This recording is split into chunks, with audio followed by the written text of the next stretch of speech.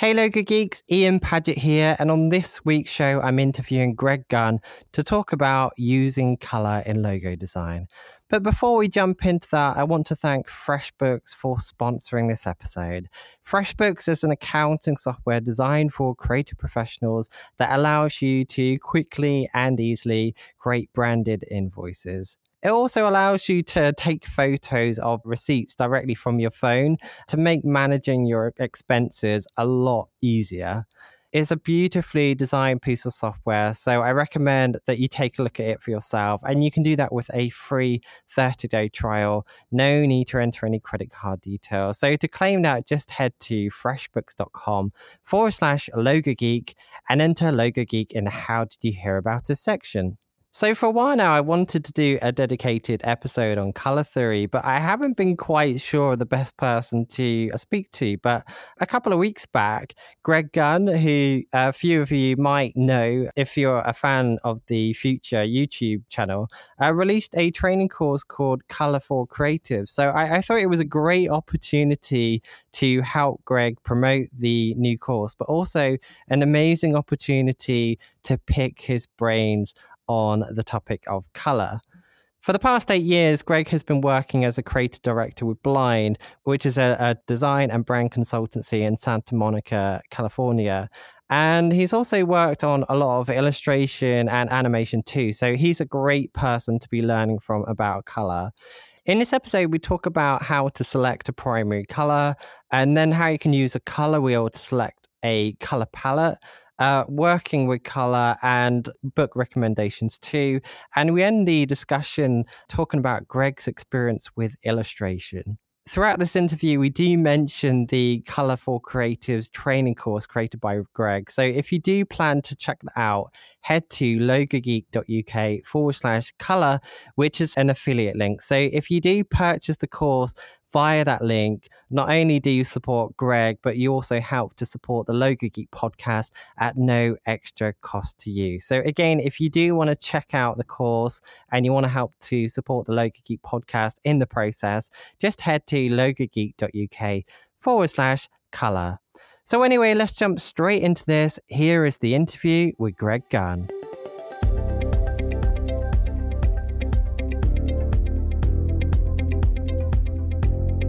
So one of the main reasons why I wanted to get you on is because I wanted to do an episode on color theory for some time, and I'm aware that you've worked on a color training course with the Future, and I thought it would be a great opportunity to have a conversation around color and also to help promote that. So I'm just going to jump straight in on one of the biggest questions I know most of the audience will be wanting to know. And it's when you're working on a project, whether it's a logo or any other graphic design related project, you generally need to kind of pick one primary color. How would you go about choosing what that color is? Well, usually I just hang a color wheel on the wall. I grab something sharp nearby, like a pen or pencil. I put my hand over my eyes and I just throw it as hard as I can against that. That's a really good question. And color is one of those strange and subjective things, you know? So it's, in my opinion, it's part art, part science, with much more emphasis on the art part.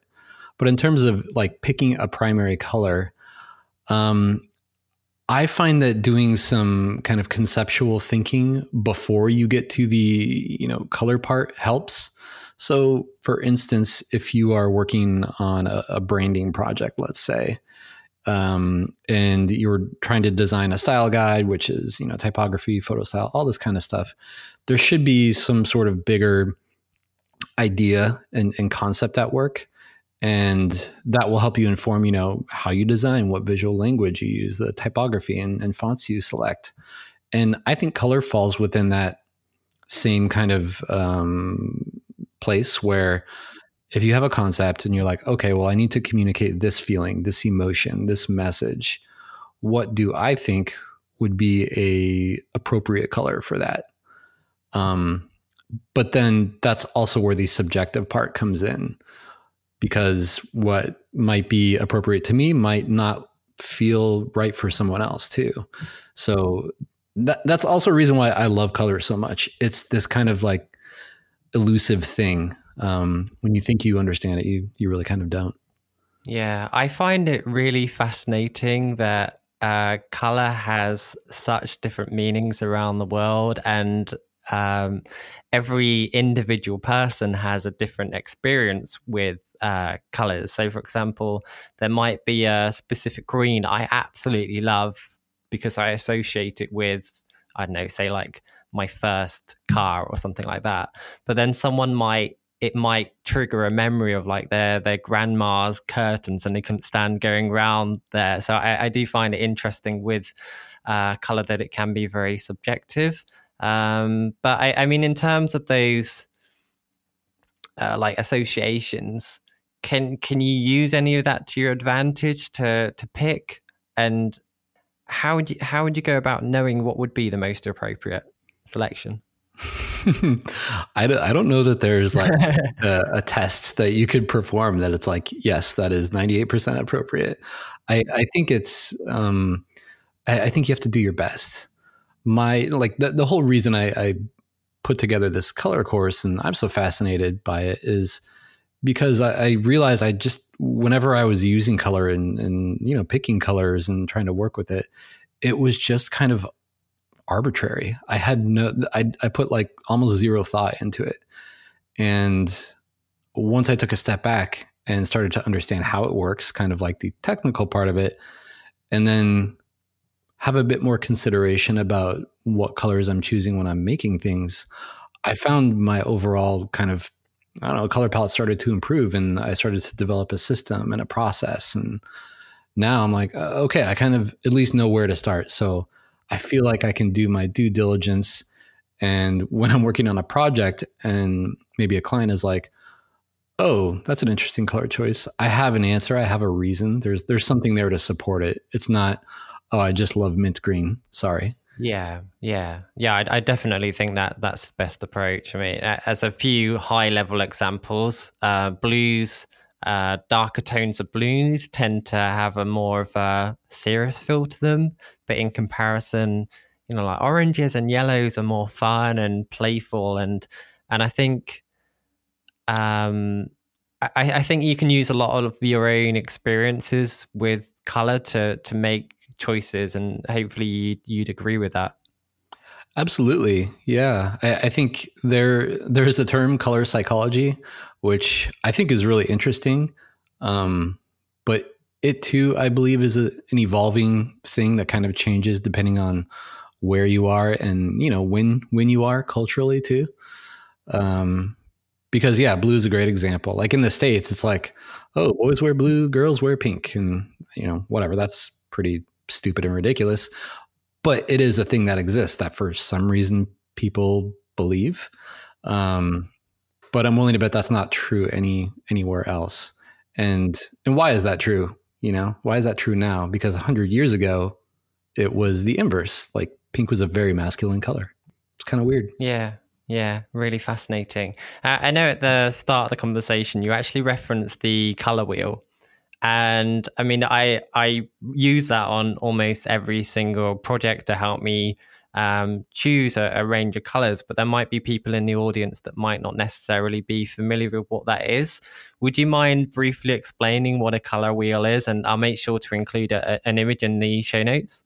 Yeah, sure. I think an image would help a lot more than what I'm Yeah, about to say. definitely. I will do my best.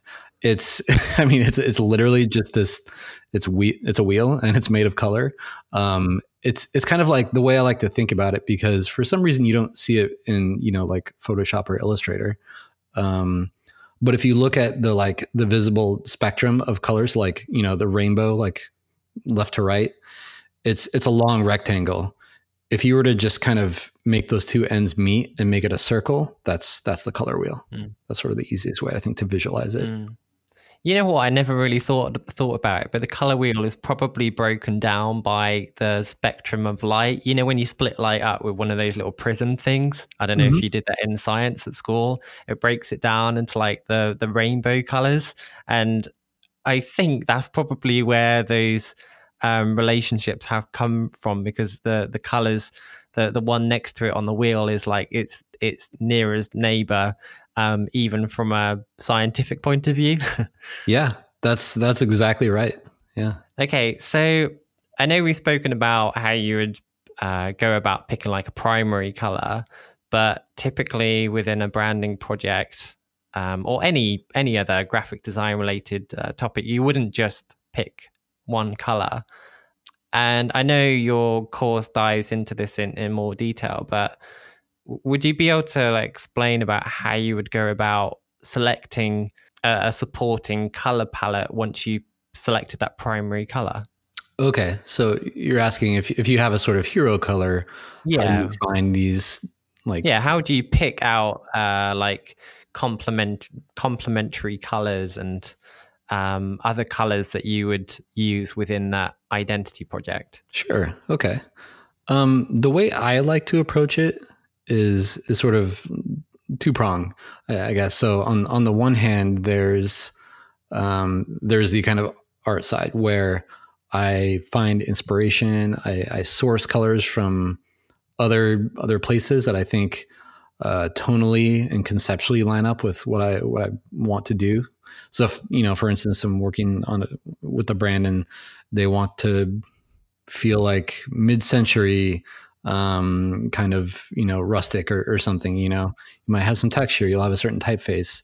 And then what I would do is I would look up packaging design from that era and clothing and things like that, and start to understand, okay, what were the colors that were used at that time and how were they used together? Like a great decade is the 70s, because you'll notice if you watch films from before the 70s and after the 70s, they're somewhat consistent, but the 70s is like everything is dipped in gold and it's very warm and orange, and like, so if you want to communicate that era, that's kind of like a nice way to do it, cliche or not. But that's, so finding the right inspiration that you think fits, and kind of sampling those colors and trying to identify, the kind of palettes that were in use for, what you're after. I think that's one way to do it. That's a little bit more of a kind of creative approach. The other side of that coin, or prong, whatever, is the more scientific part, which is, okay, well, let's examine color theory and take a look at color harmonies. And you mentioned right before, how do you find the complement? So a color harmony, if you don't know what that is a relationship between two colors. And I go over a ton of stuff in the course, but there's monochrome, there's complementary, there's split complementary, analogous, tetrad, triadic, all these kind of like interesting terms for this stuff. But basically it's like, if you have two colors, how do they relate to each other on the color wheel? So logo design, for instance, since this is the Logo Geek podcast. Yeah. If you look at a lot of logos like, 76 or the Los Angeles Lakers, I did not say that because I live in LA, but you'll see the colors that they use are almost always complementary, and they're really vibrant. And when you use complementary colors, there's this kind of like visual friction that happens, because they're essentially opposites on the color wheel, like red and green, and if they're both really bright and vibrant, you get this like, whoa, it really kind of gets your attention right away. And I think that's intentional, because for a logo or a mark, you want it to stand out. You want it to really like, boom, like grab you, right?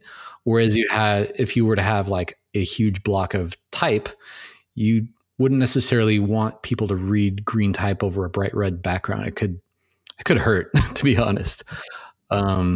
But that's the other side to it. So like examining what color harmonies there are, and taking into consideration, well, do I want something that's going to create conflict, maybe complementary or split complementary?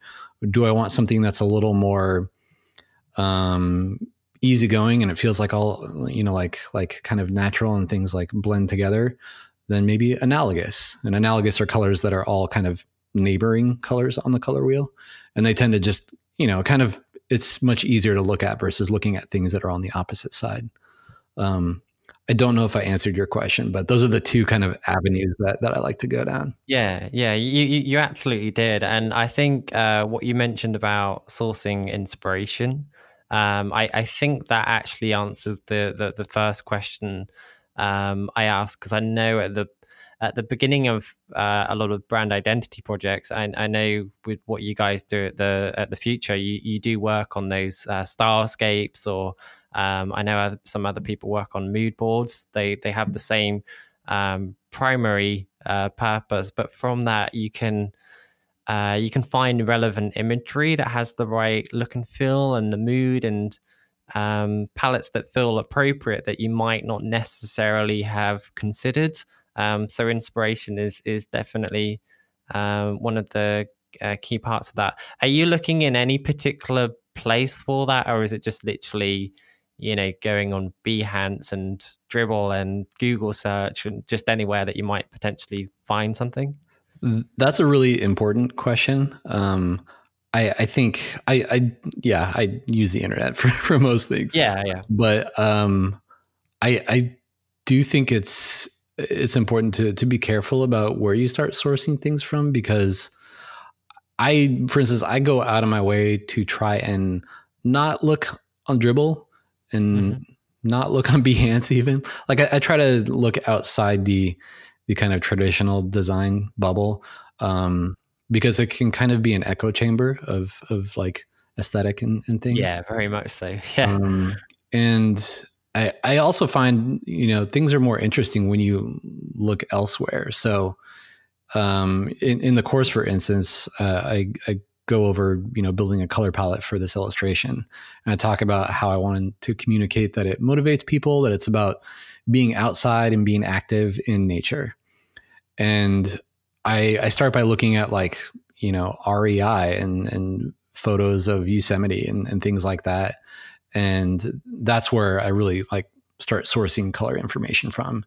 And maybe, that might sound a little obvious or something, but I'm just trying to find something special and unique. And I know that, whatever I do won't be special and unique for the sake of being special and unique, but why not? Why not try to do something different and interesting, especially with color? Oh, yeah, absolutely. And I think it's the type of thing that can quite heavily dictate what the identity looks like. Because I've seen studies of famous logos where they've literally just picked out the colors and turned it into spots.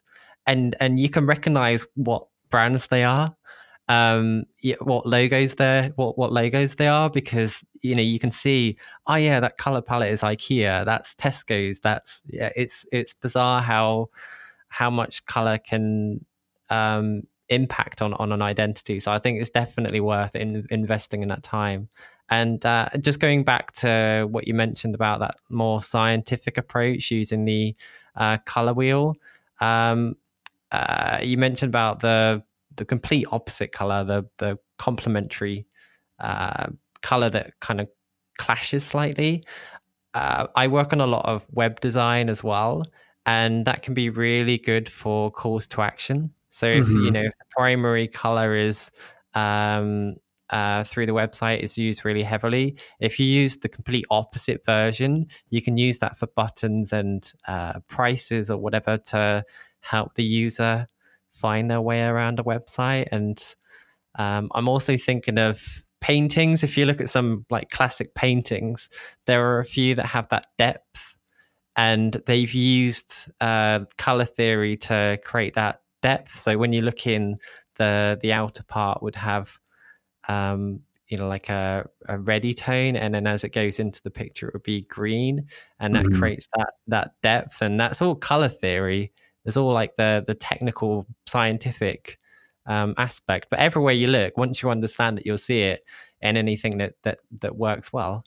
Oh yeah, color is at work on us and our brains all of the time, whether we kind of are aware of it or not.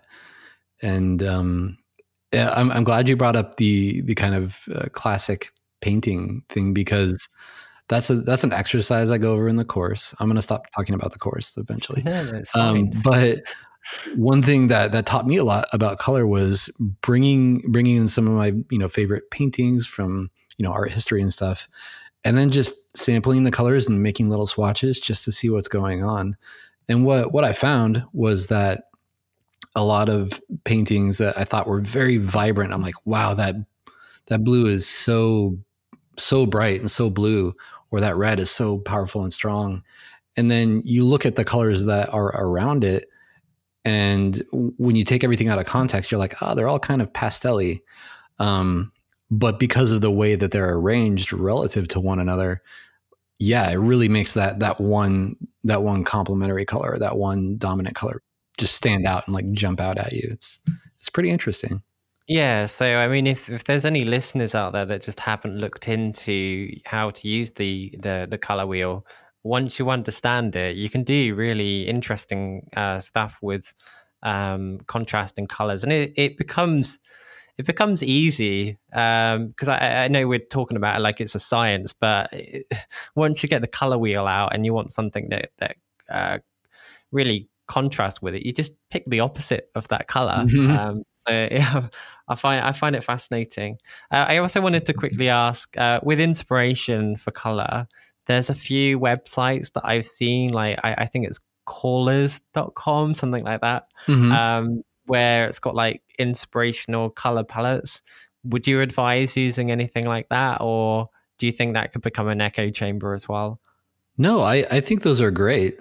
I think anywhere, like if you were to give more thought to your color choices, that's a good start. Even if that means going to Adobe Color or some of these other really, really cool palette generator sites. I think that's a start. So if you go there with clear intention and you kind of know what you're looking for, then sure, why not? I'm also of the mind where I think if you understand the way color works and how to pair colors together, you can then take something like that and really kind of refine it and make it your own. So you don't have to literally just find the perfect one or copy and paste and use the same palette someone else's.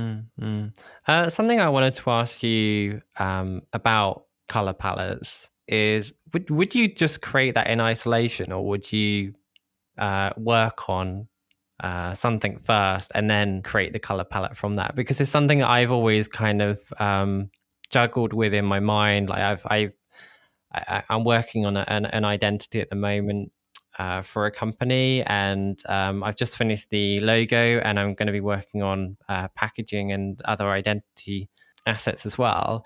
But they asked me, is it worth creating like a brand guideline document now? And it's something I've never really been sure of the best way to do it. Like, would you just create the palette in isolation, without having worked on any elements, or would you work on the elements and then agree the color palette and put that into a brand guidelines document? Great question. I think the latter would be the smart approach, solely because color is it's kind of finicky, and without context, it's hard to really know if it's going to work for your needs. So I'm always just like, okay, here's an idea. I don't want to spend too much time overthinking the color at first. Let's get it into context. Let's see how it looks. And I know it's going to change. I know it's constantly going to be like, adjusted and altered, and we're going to bounce back and forth between what color goes where in an image and things like that. So I think context is incredibly important for color, and when you're building a color palette. And I imagine once you send off that style guide, that's the Bible. You're making a commitment there. So if it were me, I would try to make sure that I've kind of tested these colors and given them some context, just to ensure that I like what they're doing, that they're going to work, that they have legs, and that they can take care of everything I need them to. Before you're like, okay, this is it. Yeah. I mean, that kind of validates what I was thinking, because what I explained to my client is that because it's only me currently working on the identity, we don't really need to document any of the rules, and I explained to them once I have created more of the identity, the reason why you would need the guidelines document is so that you can bring in a team of people and there's that level of consistency between everything. So I encouraged them that we create a number of elements first, so packaging and display boards, and there's lots of different things that we're doing. And I'm going to do it so after I've done that, that means that I can play and I can still experiment and I'm not restricted by any rules.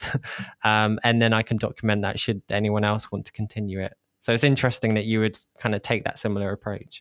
Yeah, I think that makes sense. And also that way you only have to make that style guide once. Yeah. I also wanted to ask, in terms of like a color palette within one of these brand guidelines documents, is there any like general rule as to how many colors you would choose? I don't know. That's an interesting question. I don't. There aren't many rules with color. And if there are, they're definitely meant to be challenged and bent and broken. I don't know that there's a limit. I know that it's easier to work with fewer colors. That much is true.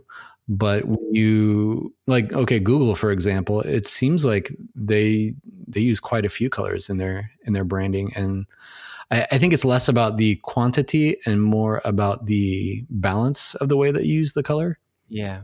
So if you have, 5 major colors in your brand, I'm sure one you'd like to be the dominant, and maybe some secondary, and then maybe some third tier tertiary. And the way that you use them and put them together is what will determine their value and if this palette works or not.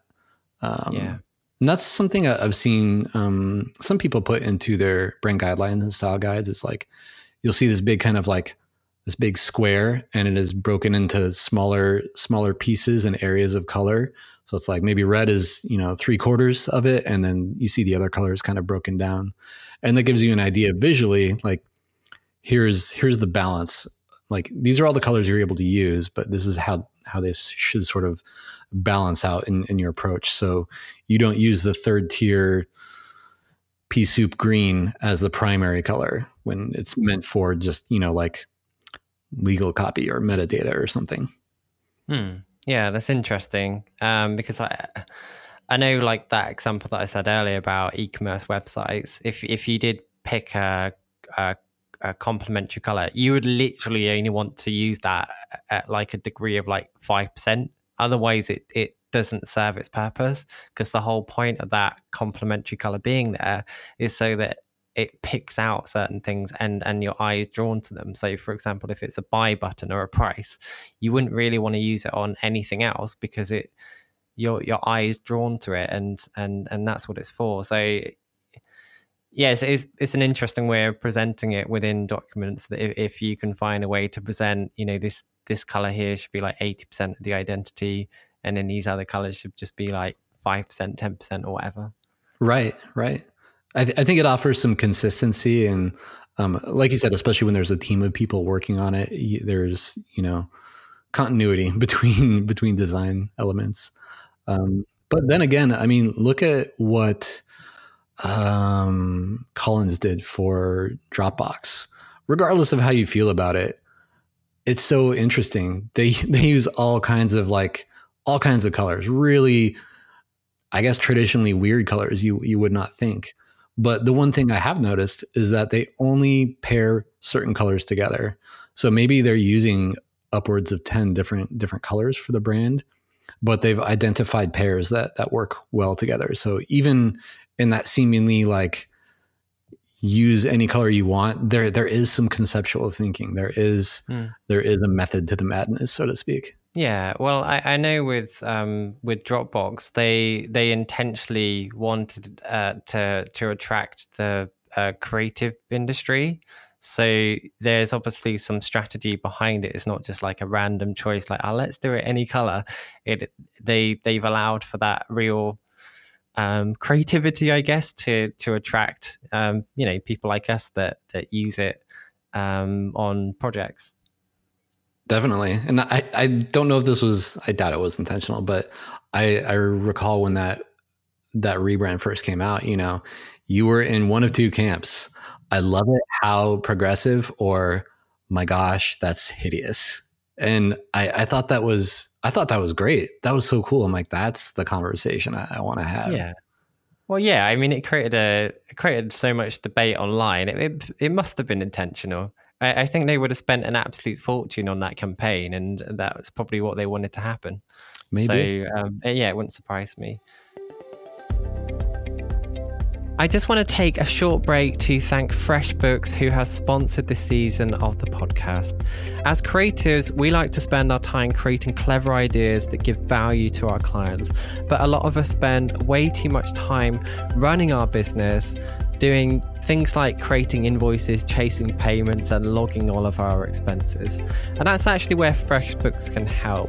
It's an accounting software designed specifically for creative professionals like you that's so easy to use. You'll save hours each week on all of the time-consuming admin that you're doing. And that means that you have more time to focus on designing logos and brand identities. Time-saving features in FreshBooks includes creating and sending branded invoices in about 30 seconds. You can set up credit card payments right from your invoices, meaning that your clients can pay faster. And when tax time rolls around, you'll also be able to export tidy reports for expenses, invoice details, and sales tax to make working with an accountant really simple. Right now, I'm offering listeners of the Logo Geek podcast a free 30-day trial of FreshBooks, no credit card required. Just head to freshbooks.com/Logo Geek and enter Logo Geek in the How Did You Hear About Us section. Now let's get back to the interview. I've got a technical color question for you. And it is one that comes up in the Logo Geek community quite frequently, actually. There's different color modes. So we've got Pantone, CMYK, RGB. One of the challenges that people face is having a consistent color from screen to print. Mm-hmm. Do you have any advice to keep it consistent? And I'm just going to throw something in there. Some people start with RGB colors, and that's difficult to translate. So, do you have any approach that you take when choosing colors to ensure there is that level of consistency across everything? Yeah, that can be a really tough one, and it's like a chicken egg situation, because if you start with RGB, you have access to a wider range of color and value and intensity. But yeah, if you use a particular color and it's really difficult to recreate in print, then you might never get the same kind of match. Conversely, if you start in CMYK, then you're kind of limiting yourself, I guess. And maybe what ends up on screen isn't that vibrant or interesting, or you wish it was. So do you value consistency or, I don't know, options? I don't know that there's a right or wrong answer there for where to start. But in terms of keeping it consistent, I can think of one project in particular where it was a branding project. We were building a website, and then there was all kinds of other collateral and print that we had to come up with. And we had a hell of a time just trying to find a matching blue, like for the one that we had done in RGB. And I think we did ultimately, but it took some time to really figure out.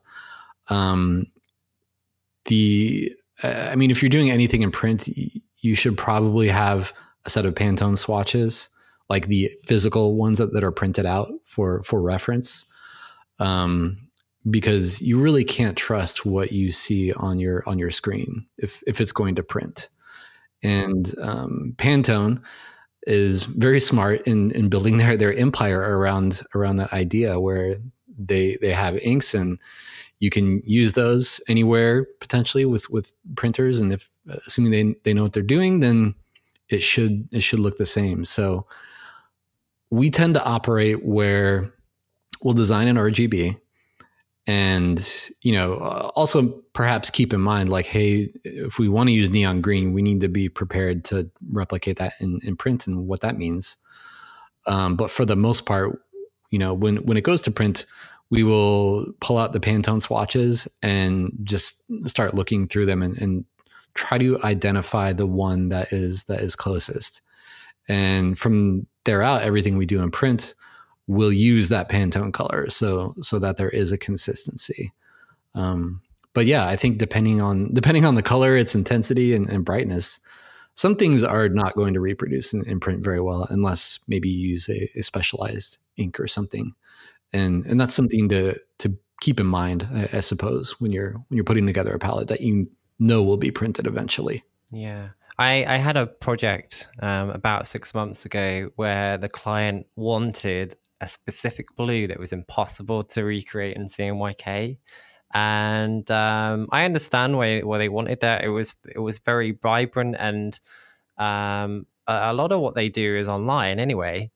So I just made sure to explain to them that there will be problems reproducing this in CMYK, and I picked out the nearest to it, which is obviously a lot duller in comparison. But they was happy to take that sacrifice because, like I said, a lot of their marketing material and their communications is all online. So they could get away with that. So, if you did want to use these like neon greens and, slightly radioactive, very vibrant colors that can only ever exist in RGB, you can get away with it, but you just need to accept that it might not be possible to recreate in print. And also, what I've heard some people recommend, some people start from Pantone because Pantone they know will be able to be reproduced, and then they convert that to CMYK, and anything that's in CMYK converts to RGB nicely. And that seems like a smart move. I don't take that approach personally. I start with RGB like you, but obviously I double check the conversions to CMYK just before I finish off that project. Yeah, I like that approach. That's smart.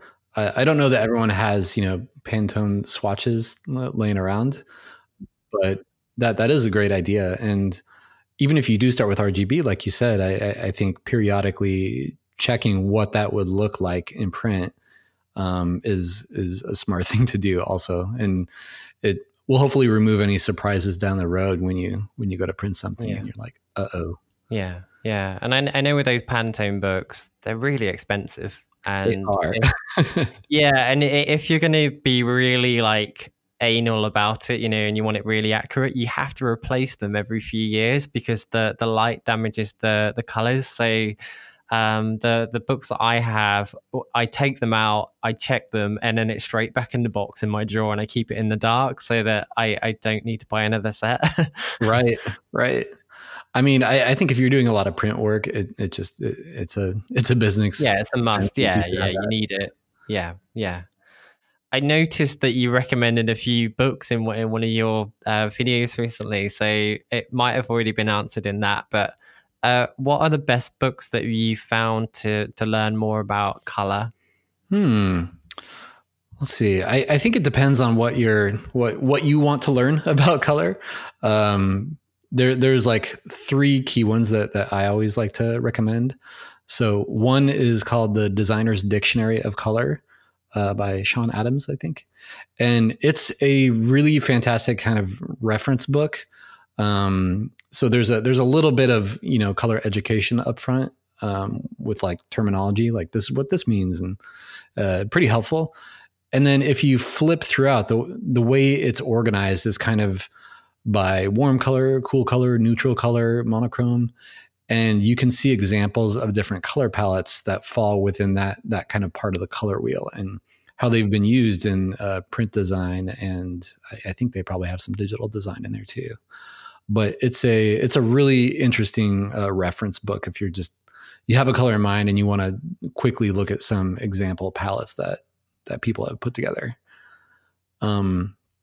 The second book, which is really great for, I think, learning how to work with color and especially how to pair colors together, is called The Interaction of Color by Joseph Albers. And it's a fun little book. Well, it's not little. It's pretty lengthy, but essentially it takes this very conceptual color psychology approach to pairing colors together, and then how a color's context and what colors are nearby it change how it's perceived by us. So there's it's basically, it's like kind of half reading lecture and then half I guess like exercises that you can do, where you place different colors next to each other in different ways, or kind of divide them up. And it's hard to really discuss without seeing what I mean, but it's a cool way to see and practice, I think, putting colors together and understanding how they relate and kind of change based on what they're surrounded by. And then the last book that is probably my favorite of the three is called The Secret Lives of Color by Cassia St. Clair. And I apologize if I mispronounced your name. And it's not a color theory book at all. It's almost like a history or storybook. And it's super cool. The way it breaks down is it kind of, I guess, like walks you through the history of how colors came to be, in terms of, pigment and print. So there's a story I like to share from it about Tyrian purple, which is it's like a certain shade of purple. And there's a story in there about how that pigment came to be and how it was discovered and used. And long story short, it involves Julius Caesar and like the destruction of like hundreds of thousands of sea snails just to create enough pigment to dye one toga a certain shade of purple.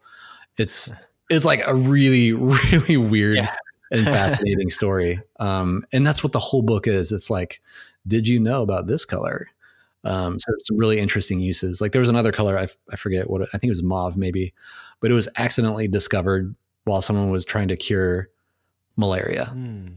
Pretty strange and interesting. Yeah. I need to check that one out, because I saw you mention that one on the video that you recently put out. So I'd love to read some of those stories, because you never really think about it, because you just use inks all the time, and it's like, actually, where does that color actually come from? So yeah, it could be an interesting one to read. Have you ever read the book Color Works? It's one by some of the Pentagram partners. I think it might be out of print now, but that's another book that I would recommend for understanding color and how to use it within branding. And there's some really fascinating diagrams in there as well for like how color is used globally. So the meaning of colors in certain countries and how they differ in one culture versus a different culture.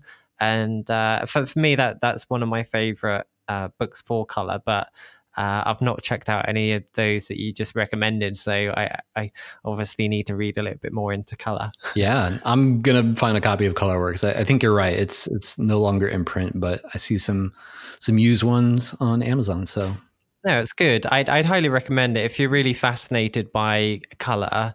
I got a couple of books on color, and that's one that really stuck in my mind and is actually one of my favorite books. It's a useful reference book, but it also has some some interesting theory in there as well. So I definitely recommend you check that out, and listeners as well. I will. Thanks.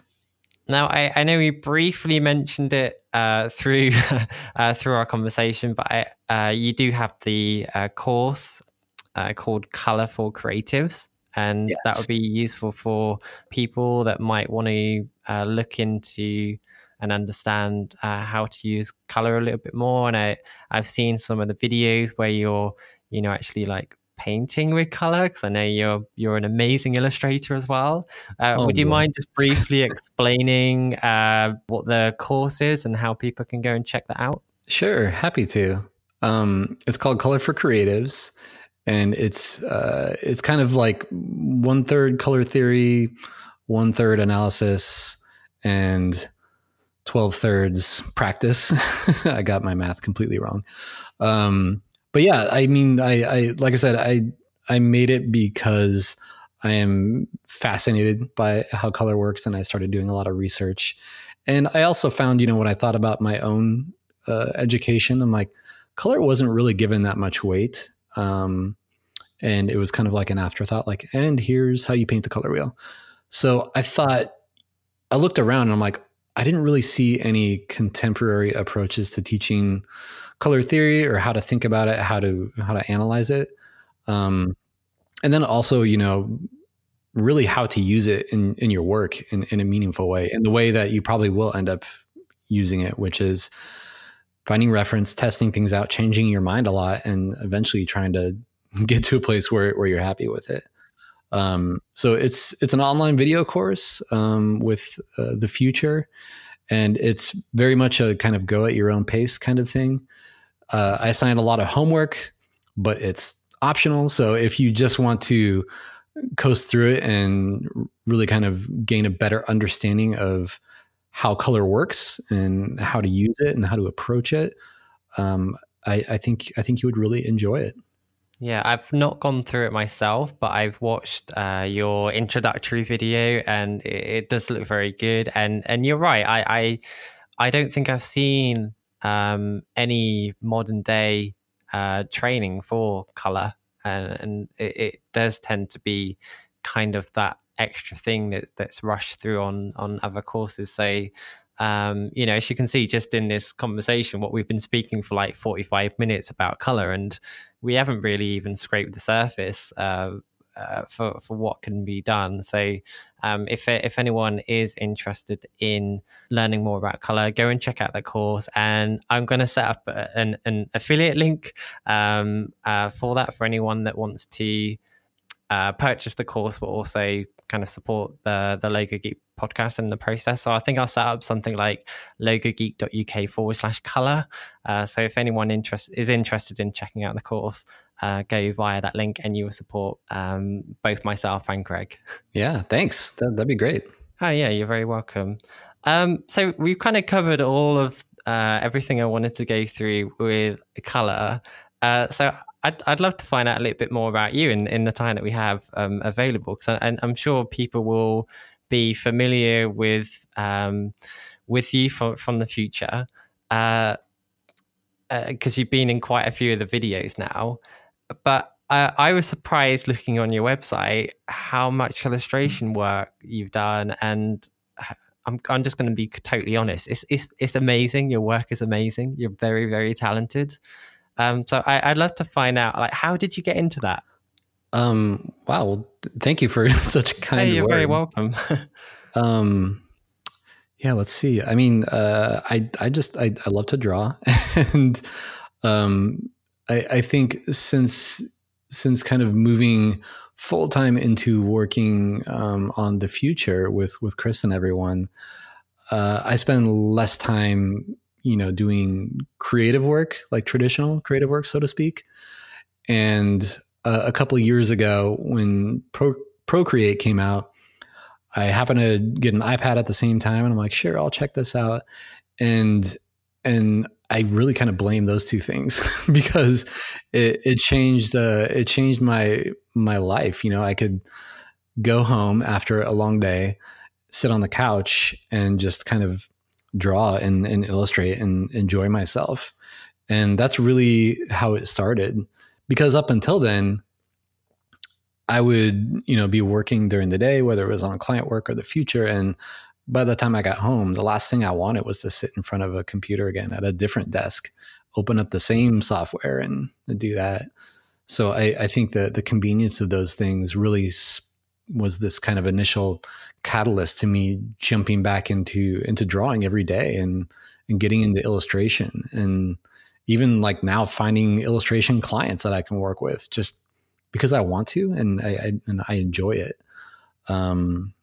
So kind of by accident, I guess. And I'm also able to balance, like, I can watch The Office and illustrate at the same time and pet my dog. Like, it's all right there. So I think if it wasn't that convenient, I'm not sure that I would have ended up getting into illustration the way that I did. Mm. And Procreate's not that old. Like, how recent are we talking that you got into this? Because I just made the assumption that you've been doing this for years, and it's how you eventually ended up working for Blind and getting into the future. Is it really a recent thing? You know, as early as whenever Procreate came out. Well, I think what's on Instagram for the most part, yeah, that's just a couple of years. But before that, I've always enjoyed drawing, and I mean, I was doing more animation than anything else.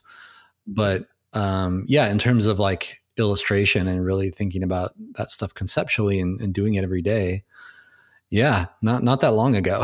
Yeah, it's not long at all. So, I mean, has that changed your career in any way? Because I mean, what was you doing previously? You know, when you did start doing illustration? Because am I right that you've been working for Blind for what, like 10 years or something?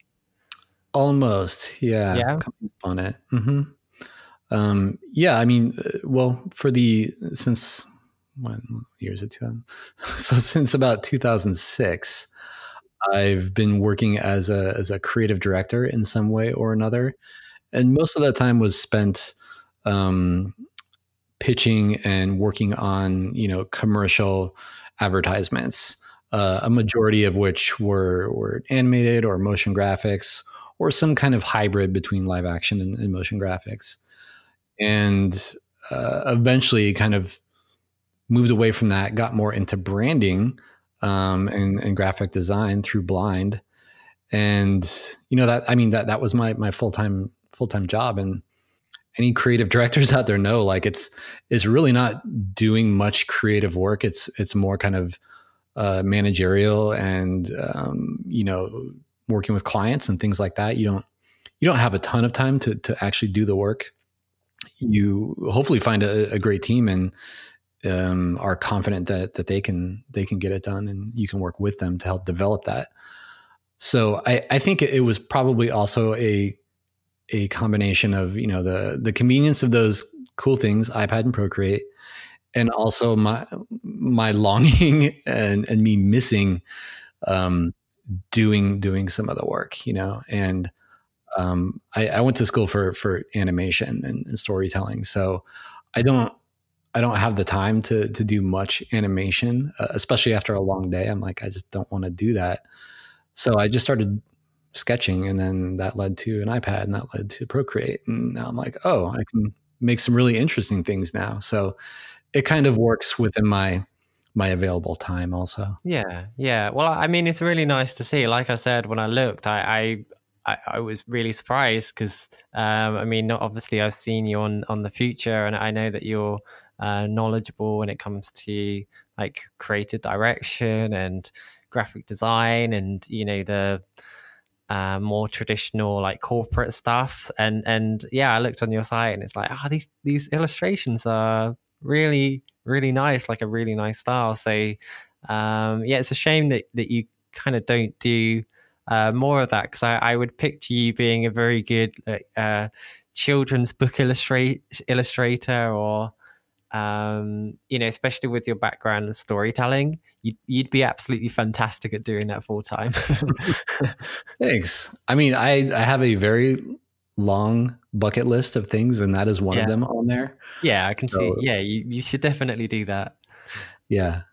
I feel like that's probably my younger creative self being like, don't sell out, keep going with the art. You can do something. And I at least I joke about that, but I do think I need a balance of that kind of stuff. So if I go for too long in one direction, I think ultimately the pendulum has to swing back the other way. Yeah. You know what I reckon that you should do? You should pitch to Chris doing some kind of illustration course with Procreate, and then you can spend more time doing that whilst creating a training course. That's a great idea. I think if I can, and there's a lot of really good courses out there that cover that stuff. So it's something I've kicked around. I think Chris would be open to it. I want to make sure people would want to learn that and also learn that from me, and that I can give them something kind of. Well, I mean, if anyone's listening to this now, go on social media and like tag Greg and Christo and ask, we want this, because I think it'd be good to see that, because like I said, it's your illustration work is just really nice to see. So we're kind of near the end of our time, so I'm going to throw in one last question for you, and hopefully it's not too much of a hard one. What's the best advice you've ever been given? You said it wasn't going to be a hard one. Yeah. What's the best advice I've ever been given? I know you sent me this question ahead of time. Yeah. But I should have given this more thought. I like to be candid about these kind of things. The best advice I've ever been given. Oh my God, I'm totally blanking. It's probably, and I don't remember who or what exactly it was, but it definitely has to do with kind of like being okay and leaving your ego at the door when you work with people. And that's, I'm butchering whatever advice that was given to me. But when you asked that, it made me think about where I am now in my career versus where I was when I first started. And I think the landscape is different now, but when I first started getting into the design and motion graphics world, it was very much like, you're young, you just want to make cool stuff and stay up all night and do that, and it'll be great. And it really was.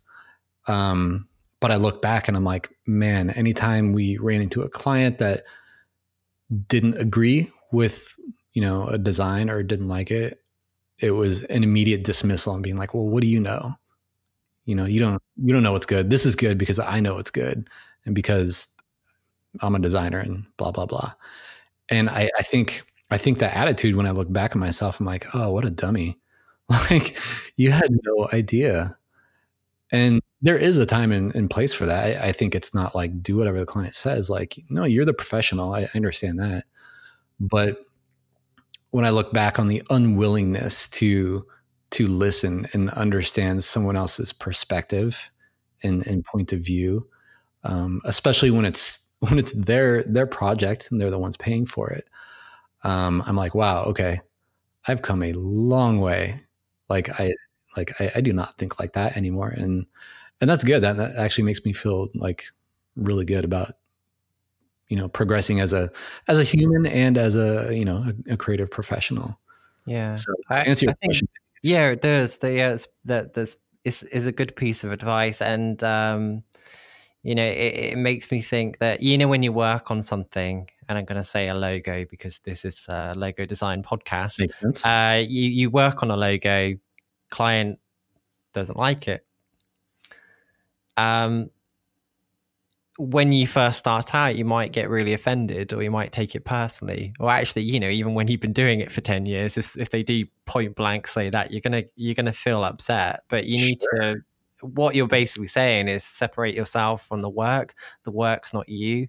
If you can try to understand what's not working from a strategic perspective, or if you can try and go more granular as to what is it that they're disliking. And earlier in the conversation I mentioned something about like a green. To me, I've got an association with that, and it might be like, oh, that was my favorite t-shirt when I was 10 years old. It was that shade of green. But then your client, they might associate that with like I said, the great grandma's curtains, and they couldn't stand going there. It's weird things that can make people just dislike something. And you do need to make sure that you separate yourself from the work, because it's nothing to do with you. It's just at the end of the day, it's the final piece, isn't it? Right. Yeah. The kind of visual analogy I like to use is if you and your client are sitting at a table, the project is an object that's kind of sitting in between you, and you can both look at it from, a different place at the table in a different chair and see it from different angles, and you can talk about it together. And if the client is like, oh, it's ugly, I don't like it, they're not saying you're ugly, I don't like you. They're talking about the thing you're working on together that you're building. And there's something that they don't like about it. But that's in my weird brain, that is a nice way for me to visually understand, like, oh, that's not me on the table. I'm with them, next to them, looking at it from a different place. Yeah. I mean, if you're both on the same page, then, it should never be about you. But I know the first time you get anything like that, it's just not nice. But no, it's I think that's good advice. Well, Greg, it's been amazing to finally get to chat with you, and I think this has been a really great episode, especially if anyone's really interested in color and understanding color.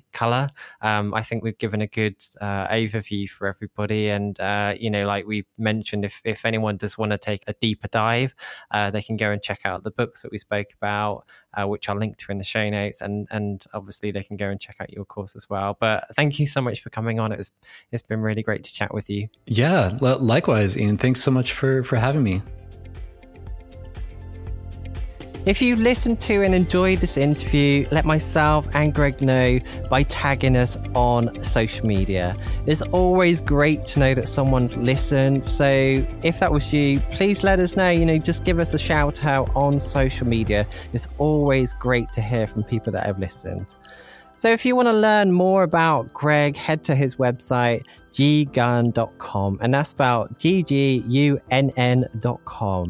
And if you're keen to also check out the Color for Creatives course that we mentioned, head to logogeek.uk/color, which is an affiliate link. So if you do purchase the course via that link, it will help to support the Logo Geek podcast at no extra cost to you. Again, that is logogeek.uk/color. Alternatively, head to the show notes for this episode, where you'll find links to Greg's website, social profiles, links to any of the books and resources mentioned in this interview, as well as a full transcription too. To find the show notes for this episode, just head to logogeek.uk/6.7.